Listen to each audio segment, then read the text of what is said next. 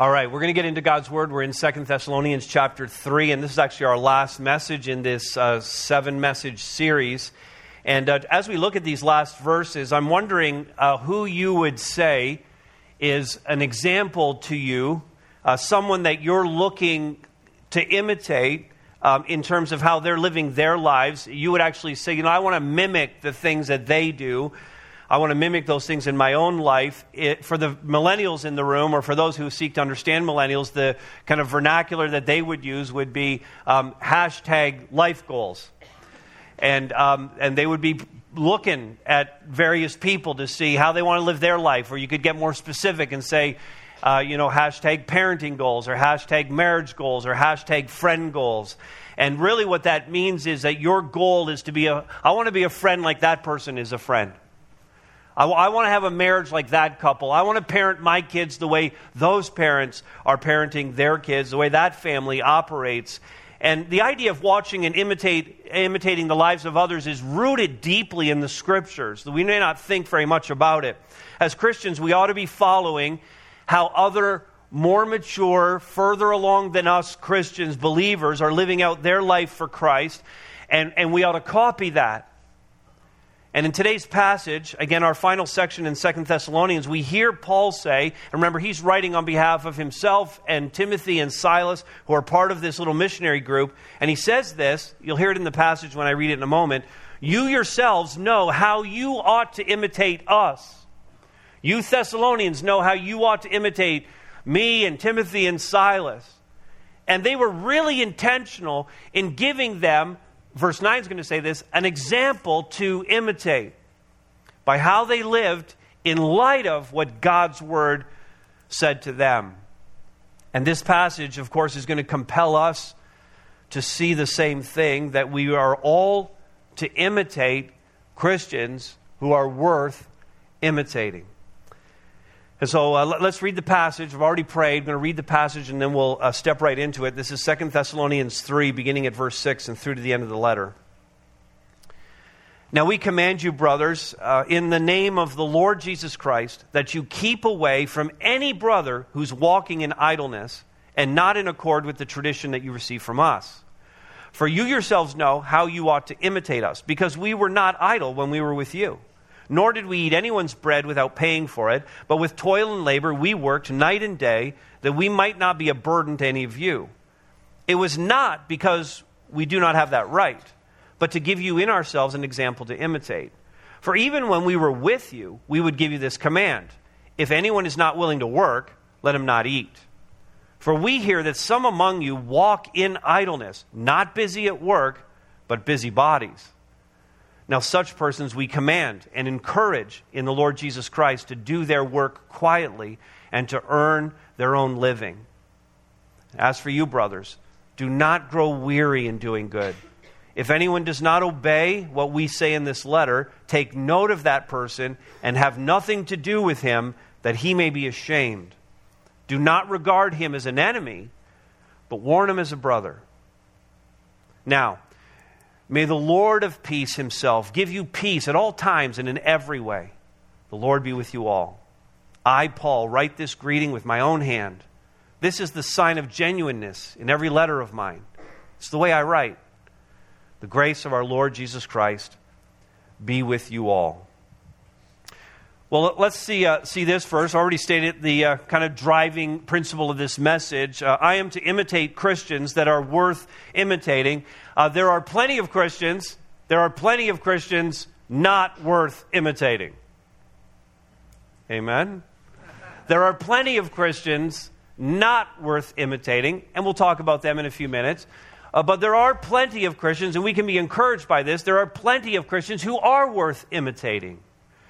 And the first issue to deal with, though, is the mistaken notion that we shouldn't be imitating people at all.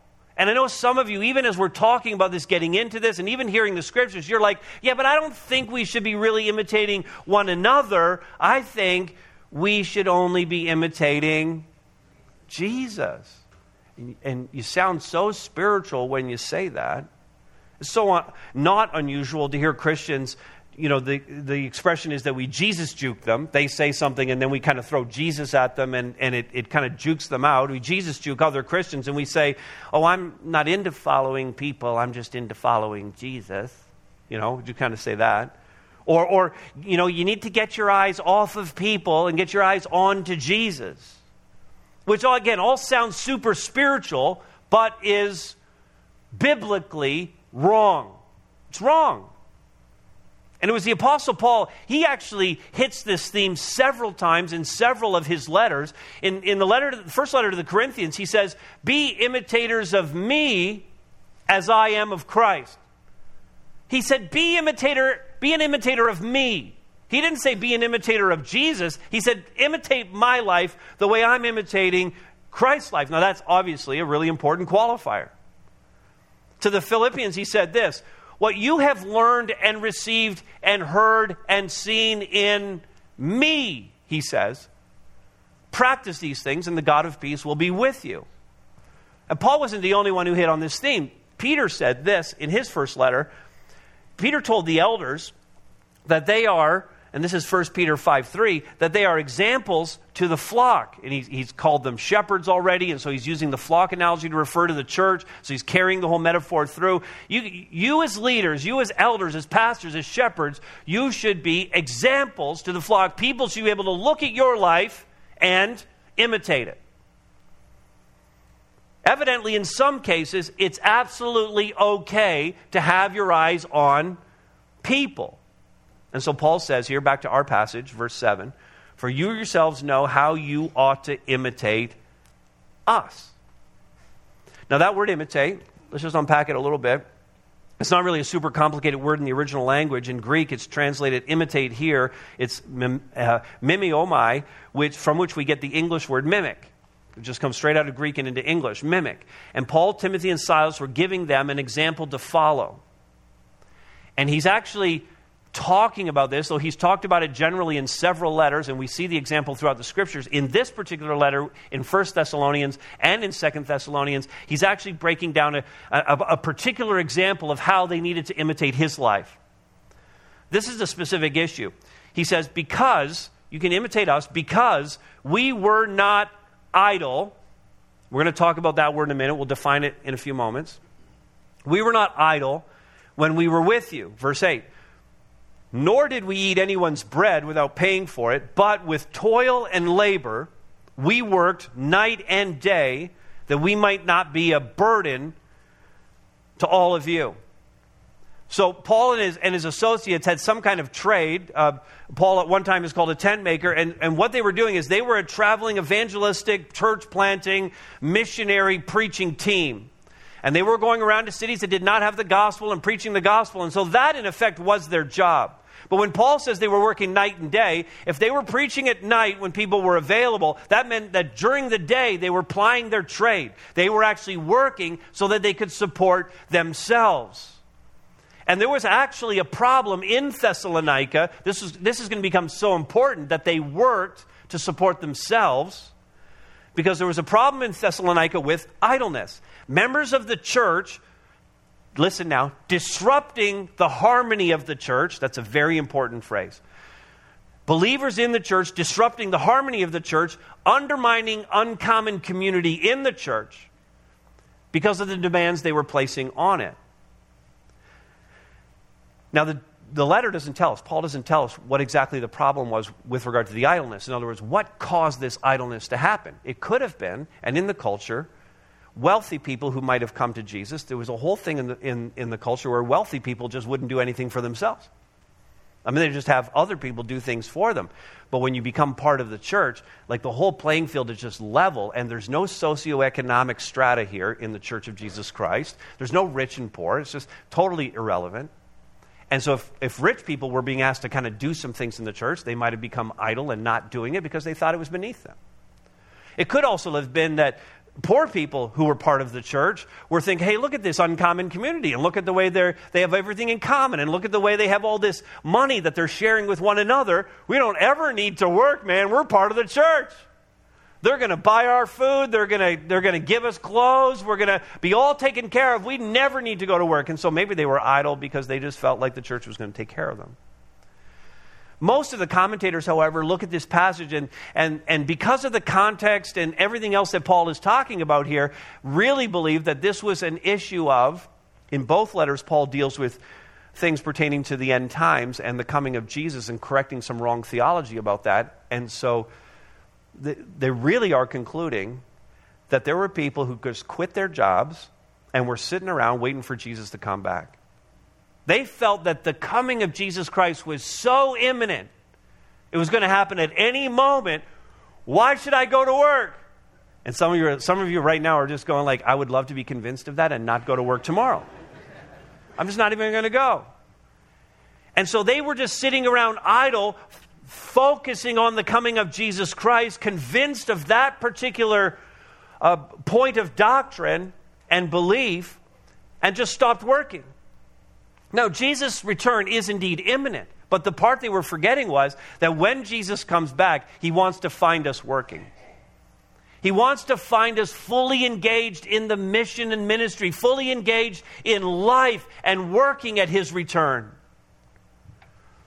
And so for their part, Paul and his posse, they went to Thessalonica. They did not request or receive the favor that was actually common to preachers like this, namely to be compensated for their work, for their preaching, for their teaching, taken care of financially. That was actually the norm. But for whatever reason, when Paul and Timothy and Silas came to Thessalonica, they decided, we're going to work here. We're not going to take anything from the church.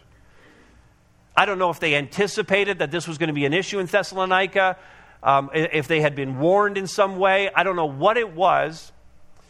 Let's just say the Holy Spirit worked in them for them to say, we're going to work night and day, we're going to preach, and we're going to support ourselves. And so they took nothing from the church. He says this in verse 9, and this is so important to understand this. Paul says, it was not because we do not have that right. We could have asked for compensation, but to give you in ourselves an example to imitate. And so we worked.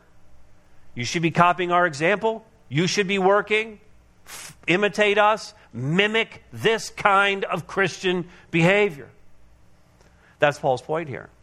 Now listen, we're coming off of an amazing high five week. And again, you got a sense of that just before the message and in the video and the music that we did here. And at least in part, I want to say that high five is about getting kids here so that they can see examples that they can follow in their lives.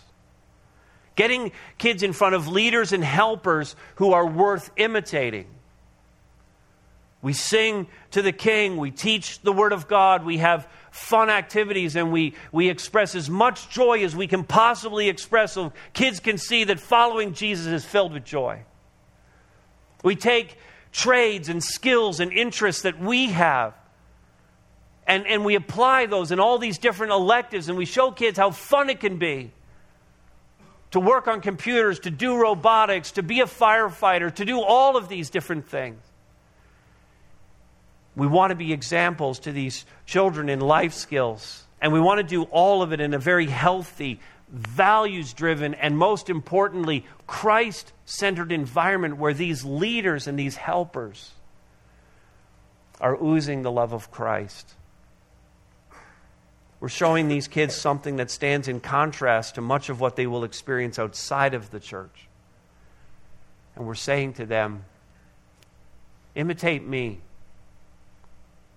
as I imitate Christ. Now, even as I say all of that, I know there's an objection. It's so hard to find good examples. That would be one objection. And then a second would be, I'm having enough trouble just living my own Christian life. I don't need someone watching me do it.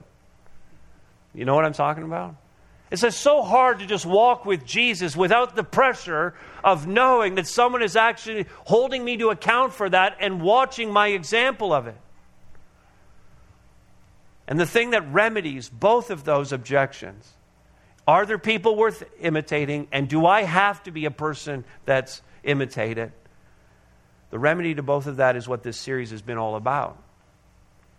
It's Divine Grace, the title on the series. And it takes the applying of grace and the dispensing of grace in our lives to have the human examples and be the human examples that we can be. Not one of the people, this is how the grace is applied, not one of the people that you might say, you know what, I like that person's life, I want to imitate their life, not one of them is actually worthy of that. Not one of them is able to live up to the expectations. Even the Apostle Paul, even his associates, Timothy and Silas, were mere men who were frail, who were sinful, who made mistakes. As the expression goes, and it comes from the book of Daniel, every single person has feet of clay. We're all weak. We're all vulnerable in that way. And so plenty of humility required here in both the having of examples and the being of an example to others, because people are deeply flawed. Even Jesus' people are deeply flawed. For every Christian, we are merely sinners saved by grace, and fronting that message to anyone who will listen, I'm merely a sinner saved by grace, is the starting point of being an awesome example to others. And so I was thinking about this, and what are some tips, even if I start to think about who I could kind of look in my life, who could be the examples in my life. I wrote down a couple of things here that I think are going to be helpful. First of all, 2 quick tips for imitating a fellow Christian. First of all, pray for them. Pray for them. They need prayers. If you're going to be watching their life, pray for them. That they would be faithful, that they would press in more deeply to Jesus Christ and become more holy and be the example that you believe they are. But secondly, so critical, don't pedestal them. Don't make an idol of them. Don't look to them as if they're Jesus. Don't expect things from them they can't deliver. Don't demand perfection. Don't expect sinlessness, but apply much grace as you seek to imitate them. And then I would add a couple more practical things to this. One would be, as you're surveying the landscape and saying, whose life could I imitate? Don't expect that any one person is going to be the example of everything.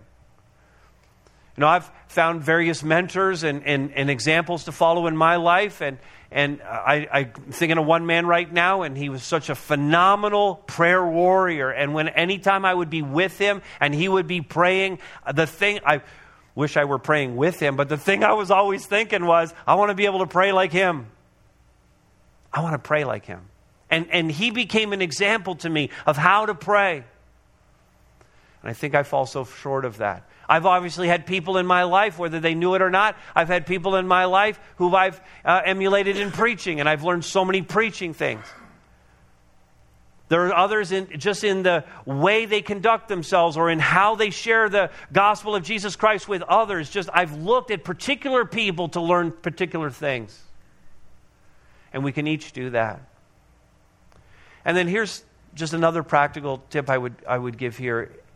You don't necessarily need to let the person know that you're looking at them and seeking to mimic their life. They don't need to know. You can watch them from afar. And there have been many people, especially for Cheryl and I, who we have watched their marriages for. Cheryl and I have been married 30 years this year, but when we were newly in marriage, we were watching marriages around us, and we were like, man, I really love that marriage. I love the way they speak to each other. I love the way they treat one another. We want to have a marriage like that one. They never knew we were watching their marriage. When we started to raise our kids, our kids are all in their 20s now, they're all married, but when we were raising our little kids, we were watching all these other parents, and we were going, yeah, there's no way we're parenting like them. But then we'd see others, we'd go, we want to parent like them. Look at their kids. Their kids are awesome. And you could see the product of the parenting and go, that's the kind of parent I want to be. So the person doesn't need to know that you're watching them. All right, let's move on. That's the first big chunk right there. I'm to imitate Christians that are worth imitating. Here's the second part. And avoid Christians who aren't. Avoid them. That's tough language, but that's exactly what Paul says here under the inspiration of the Holy Spirit. Not only don't imitate them, don't even spend any time around them. Avoid them. Verse 6. Now we command you, brothers, in the name of our Lord Jesus Christ. So command, and in the name of Jesus Christ, not coming as a suggestion. Would you agree? Okay? Not a suggestion. This is not like, there's a bunch of different things you could do, but this is a best practice. Wrong. This is a command coming in the name of the Lord Jesus Christ. That you, notice, keep away from any brother or sister. Okay, we're talking about believers here, and Paul's saying you need to keep away from them. This is gonna just hit hard. We're gonna chafe hard on this. Okay, because our culture is not like this. You keep away from any brother or sister who is walking in idleness. There's that word again. I'm going to define it, but not yet. Hang on. Soon. Who's walking in idleness and not in accord with the tradition that you received from us, the teaching or the word of God that you received from us. So this is the discipline of the body of Christ. This is how we discipline one another within the church. Verse 10, for even when we were with you, we would give this command. If anyone's not willing to work, let him not eat. Now, I want to make sure we understand who the target audience is here. Professing Christians who are in the church who can work but are not working. Okay, professing Christians who are in the church, I could even add another element, professing Christians who are in the church who are disrupting the church, who can work and are not working. So he's not harshly targeting the infirmed who can't work, or the old who can't work, or the young who can't work. He's not targeting anyone who cannot work. That's not who he's targeting. It's not his focus. He's speaking directly to those who can work and are not working.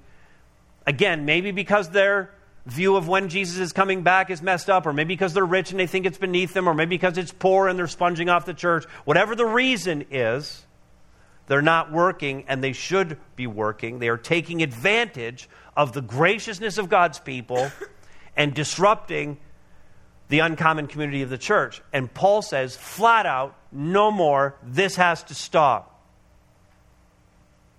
If you're not going to work, you're not getting any more handouts from the church. You've exhausted their graciousness. If you want to eat anymore, no one's going to give you that food. You need to go out and get a job and earn some money and buy your food. Now, the problem went deeper still. And isn't this always the issue? When you have a principal issue, it always then starts to manifest in secondary issues. In other words, our sins always compound. And here's what happens, verse 11. For we hear that some among you walk in idleness. There's the word again. I think I should define it this time. The original language word here, the Greek word, means more than idleness. It means disorderliness. It means, in fact, the King James Version translates it as unruliness. It means to be, literally to be, I'm out of line. I'm out of line. Here's the line, I'm out of it. I'm not walking in the way that I should walk, and it's disorderliness, and it's unruly, and it's disrupting the church.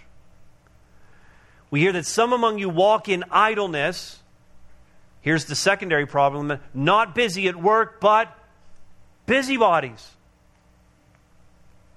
This is the problem with idleness. You have all this time now, you're not working, so you have all this time to just scroll through Twitter and get angrier and angrier.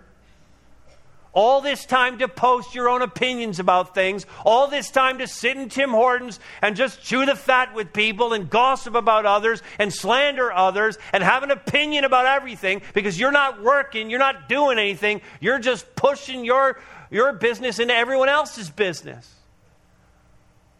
The only time it doesn't happen is between 11 and noon when you're watching The Price is Right. But otherwise, You're just a busybody. If you're not busy with life and work and ministry, then you're going to have all the time in the world to armchair quarterback every other marriage, every other family, all of your friends and your pastors, and just stick your nose into all of it. Now listen, the bottom line is that this group of brothers and sisters were being disruptive to the well-being of the church. They were compromising the church's smooth function by taking advantage of the generosity and kindness of their fellow believers. And again, in a series that's been speaking of grace, really what they were doing was abusing grace. They were abusing God's grace, and they were abusing the grace that was being dispensed to them by their fellow brothers and sisters in Christ. Now watch what Paul says next. If anyone does not obey what we say in this letter, take note of that person and have nothing to do with him, that he may be ashamed.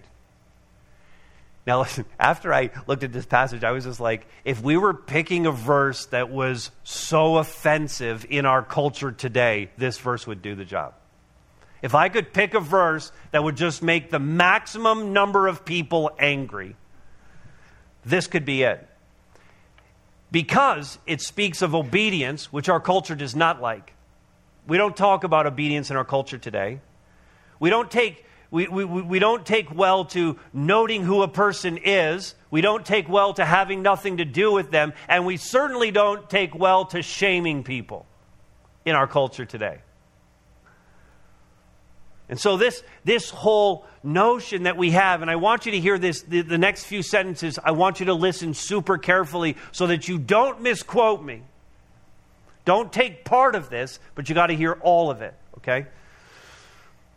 This notion that the church should welcome everyone in regardless of how they live their lives, okay? That the church should welcome everyone in regardless of how they live their lives, that idea is true. It's true on the front end. Before they get to the church, before they have a relationship with Jesus Christ. We should welcome everyone in, and we should be eager to share the gospel of Jesus Christ with them. Amen? Everybody still with me? You're good? You know there's a but coming, right? Right. But once a decision is made for Christ, now they're part of this community. They're part of the body of Christ. And once that happens, and not while they're a baby Christian and still learning their first steps, certainly not in that stage, but listen, once they start to show some maturity in Christ, they must, like all of us, submit themselves to the body of Christ for continued sanctification in Christ, continued maturity in Christ. In other words, I'm responsible for your maturity in Christ, and you're responsible for my maturity in Christ. And when you're getting it right, I want to be encouraging that and blessing that. And you should be doing that for me. And when we're getting it wrong, there's this gentle correction that happens, this disciplining of one another. To come alongside a brother or sister and to say, look, I'm just noticing some things in your life, and it just seems like you're a little out of line. And doing that with grace, while still bringing the truth to bear on it. We all want to become like Christ. In order to do that, we have to obey the Word, Paul's Word here, the Holy Spirit's Word here. We need to obey the Word of God, which includes the discipline of the body, which really is just the same word as becoming a disciple. And we want to be better disciples of Jesus Christ. Again, many don't like the vocabulary choice here. Obedience rubs us the wrong way. Because we've been indoctrinated in our culture today into this whole idea of personal autonomy, that I am an island, that I'm my own person, and no one's going to dictate to me how I ought to be living my life. And when you come to faith in Jesus Christ, when you surrender your life to Him, you surrender your personal autonomy to become, listen, this is the awesome part, to become part of the body of Christ, the one body of Christ, together with every other brother and sister in Christ. And in that, we have to obey some things. We as believers are bound together in this uncommon community. We are one with Christ. And certain responsibilities come with that. We need to ditch the language of no one's telling me what to do. Actually, someone is. Jesus Christ, the Holy Spirit, is telling us what to do. The Word of God is telling us what to do. And we can speak that as the body of Christ into one another's lives. As we hear all of that, Paul says, in this case, if someone is idle, disrupting the church, out of line, and unrepentant about that, Paul says, have nothing to do with him. Have nothing to do with him. And then compounds it. I mean, that chafes right there. Really? A brother in Christ, a sister that I love and been in small group with, I'm supposed to have nothing to do with them? That seems bad enough. But also now I need to go the next step, and I need to actually set them aside that they would be ashamed. That's not something we normally reach for. But in this case, this is the purpose of God, that to shame a person in order that they, as a believer, we're talking about people who are claiming to be believers, offside with the things of God, in order to bring them back, because at this point they're abusing the grace of God. And it needs to be called out and dealt with. This, in fact, is God's way of giving His children a timeout. A lot of parents use the idea of the timeout. And this is God giving you a timeout. He's taking you out of the stream of things. And when you have a timeout, you're being removed from the normal operation of the home. We used to do that at our dinner table. I had no tolerance. I have no tolerance for whining. I have no tolerance for whining. And so, like, if any of my kids whined once, there were never warnings. Because it was a little ongoing issue. And it was like, very gently, very calmly, very graciously, I'm going to ask you to remove yourself from the table. When you can pull yourself together and get back in line, you can come and rejoin the family. But until such time as you can do that, leave the table. It's gracious, it's kind, it's loving, it's truth-filled. And it preserves the orderliness of the table. When you can pull yourself together to be part of the order of what this is and no longer be disruptive, you can rejoin this. And that's exactly what's going on here. This is what God is doing, what the apostle is teaching us. And here's a qualifier that's so important to that. In the same way that when I would ask one of my children to exit the table, I haven't disowned them. As they were walking away, I'm sorry, you're no longer my son. You have been disowned as my daughter. I didn't do that. And in the same way, verse 15 tells us, do not regard them as an enemy. They're not unbelievers now. But warn them as a brother. You're not on a good path here. The point is to continue to show love and compassion towards these idle Christians, even in disciplining them. And tell them the truth, because telling the truth is inherently an act of love. To help them get back on track with Jesus, that's a kindness that we do to one another. And all of this is an act of grace poured out to our fellow brothers and sisters in Christ. And after all, this is exactly what Jesus Christ did for us, isn't it? The entire human race lives in open rebellion against God. We are, to pull off that word idle, we are the unruly, disruptive, disorderly, out of line people. Because we were born in sin. Living in open rebellion against God, chafing against His holiness, and living for ourselves. But Jesus Christ did not regard you as an enemy. The Father loved you so much that He sent His Son, so that by His sacrifice and His death on the cross, providing a way for us, and to pull some of the language from this passage, a way for us to be obedient, a way for us to walk in accord with the Lord and with the Word of God. And so He does warn us, and He warns us as dearly loved family, as brothers and sisters, as sons and daughters, to repent, to agree with His Word and His ways, and to turn from your way to His. Repent. And that is the good news of the gospel of Jesus Christ. All right, still tracking here? Everybody still good? I'm to imitate Christians that are worth imitating. I'm to avoid Christians who aren't. Making sure I'm the kind of Christian. Here it is. I'm the kind of Christian that others can imitate. Verse 12. Now such persons, the ones who are idle, we command and encourage in the Lord Jesus Christ. And again, this is a command with apostolic authority to do their work quietly and to earn their own living. So stop hurting the church, stop abusing grace, get to work, mind your own business, support your own family, stop sponging off the church. We got all that. Then he turns his attention to the non-idle folks in the church, the faithful ones, the members in good standing who are seeking as best they're able to live for Christ. And he says to them, verse 13, as for you brothers and sisters, I love this phrase, do not grow weary in doing good. Talk about a great theme verse for Friday of High Five. Do not grow weary in doing good. Keep doing what you're doing. So many of you are being faithful, and I would speak this to you. So many of you are being faithful and working hard and believing the right things and living out the grace of God. Don't let up. Don't give in even when you're tempted to.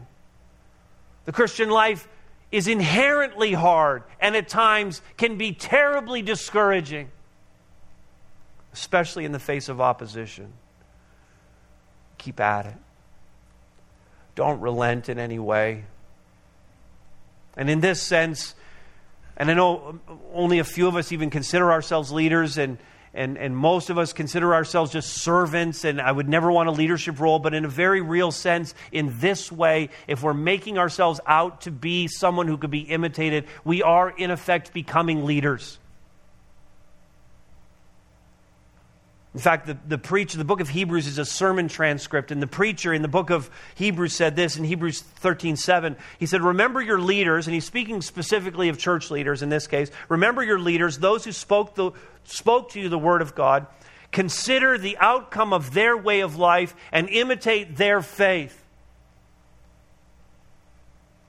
You, by your godly example, you don't need to be a pastor or an elder or a leader of any kind. You may be leading fellow believers in ways that you never imagined.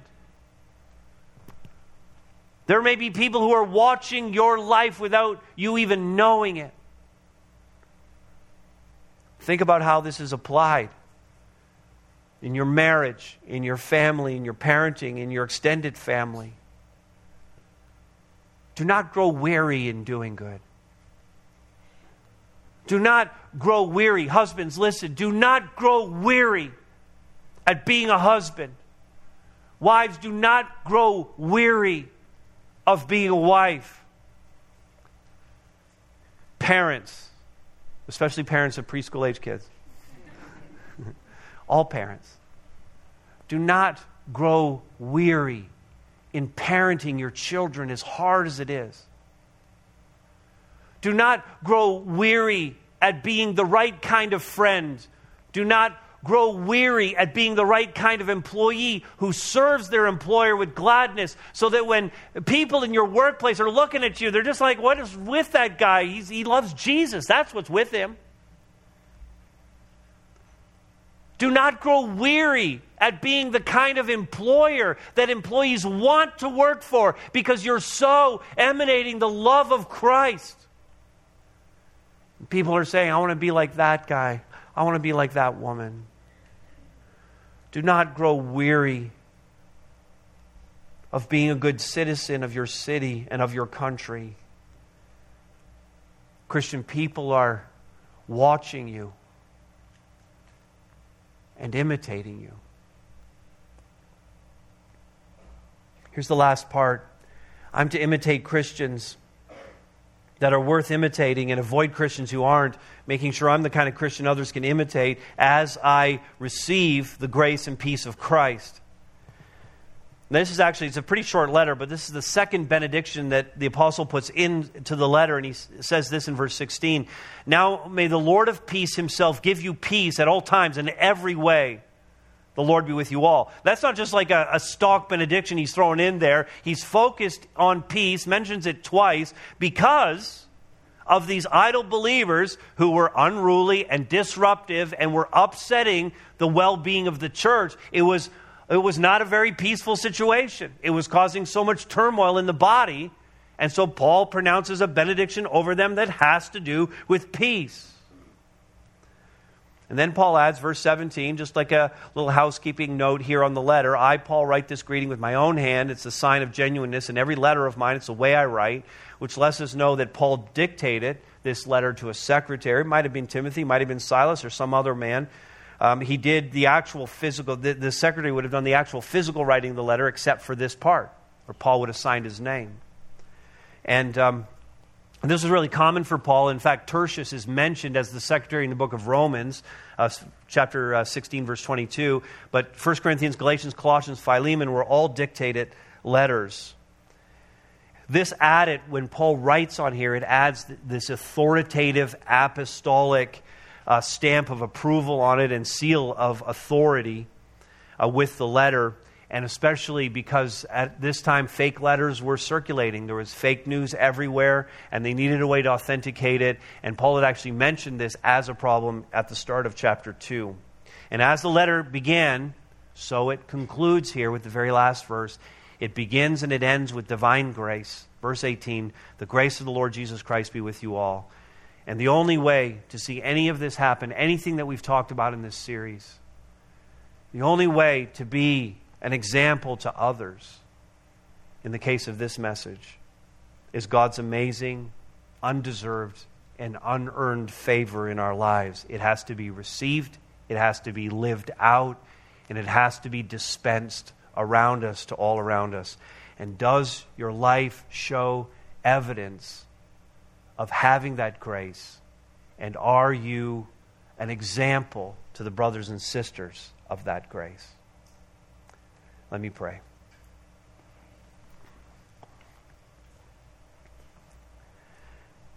Father, you are a gracious and kind God in every way. And we would acknowledge again that to a person in this room, we are undeserving of any of this, and there's no possible way that we could do enough good works or be pious enough or religious enough to ever earn any of this. We know that salvation is entirely the gift of God. And so we just say thank you. Thank you for your grace toward us. And God, we would pray that you would continue to be patient with us as we grow in that grace. That you would forgive us, Father, when we abuse that grace. And that, Father, in every way, we would be growing in our capacity to be an example to the brothers and sisters around us. And that, Father, as grace saturates this church, there would be peace here too. An uncommon community that is characterized by grace. So thank you, Father, for this incredible, overwhelming, unmatched, and amazing grace that you have given to us.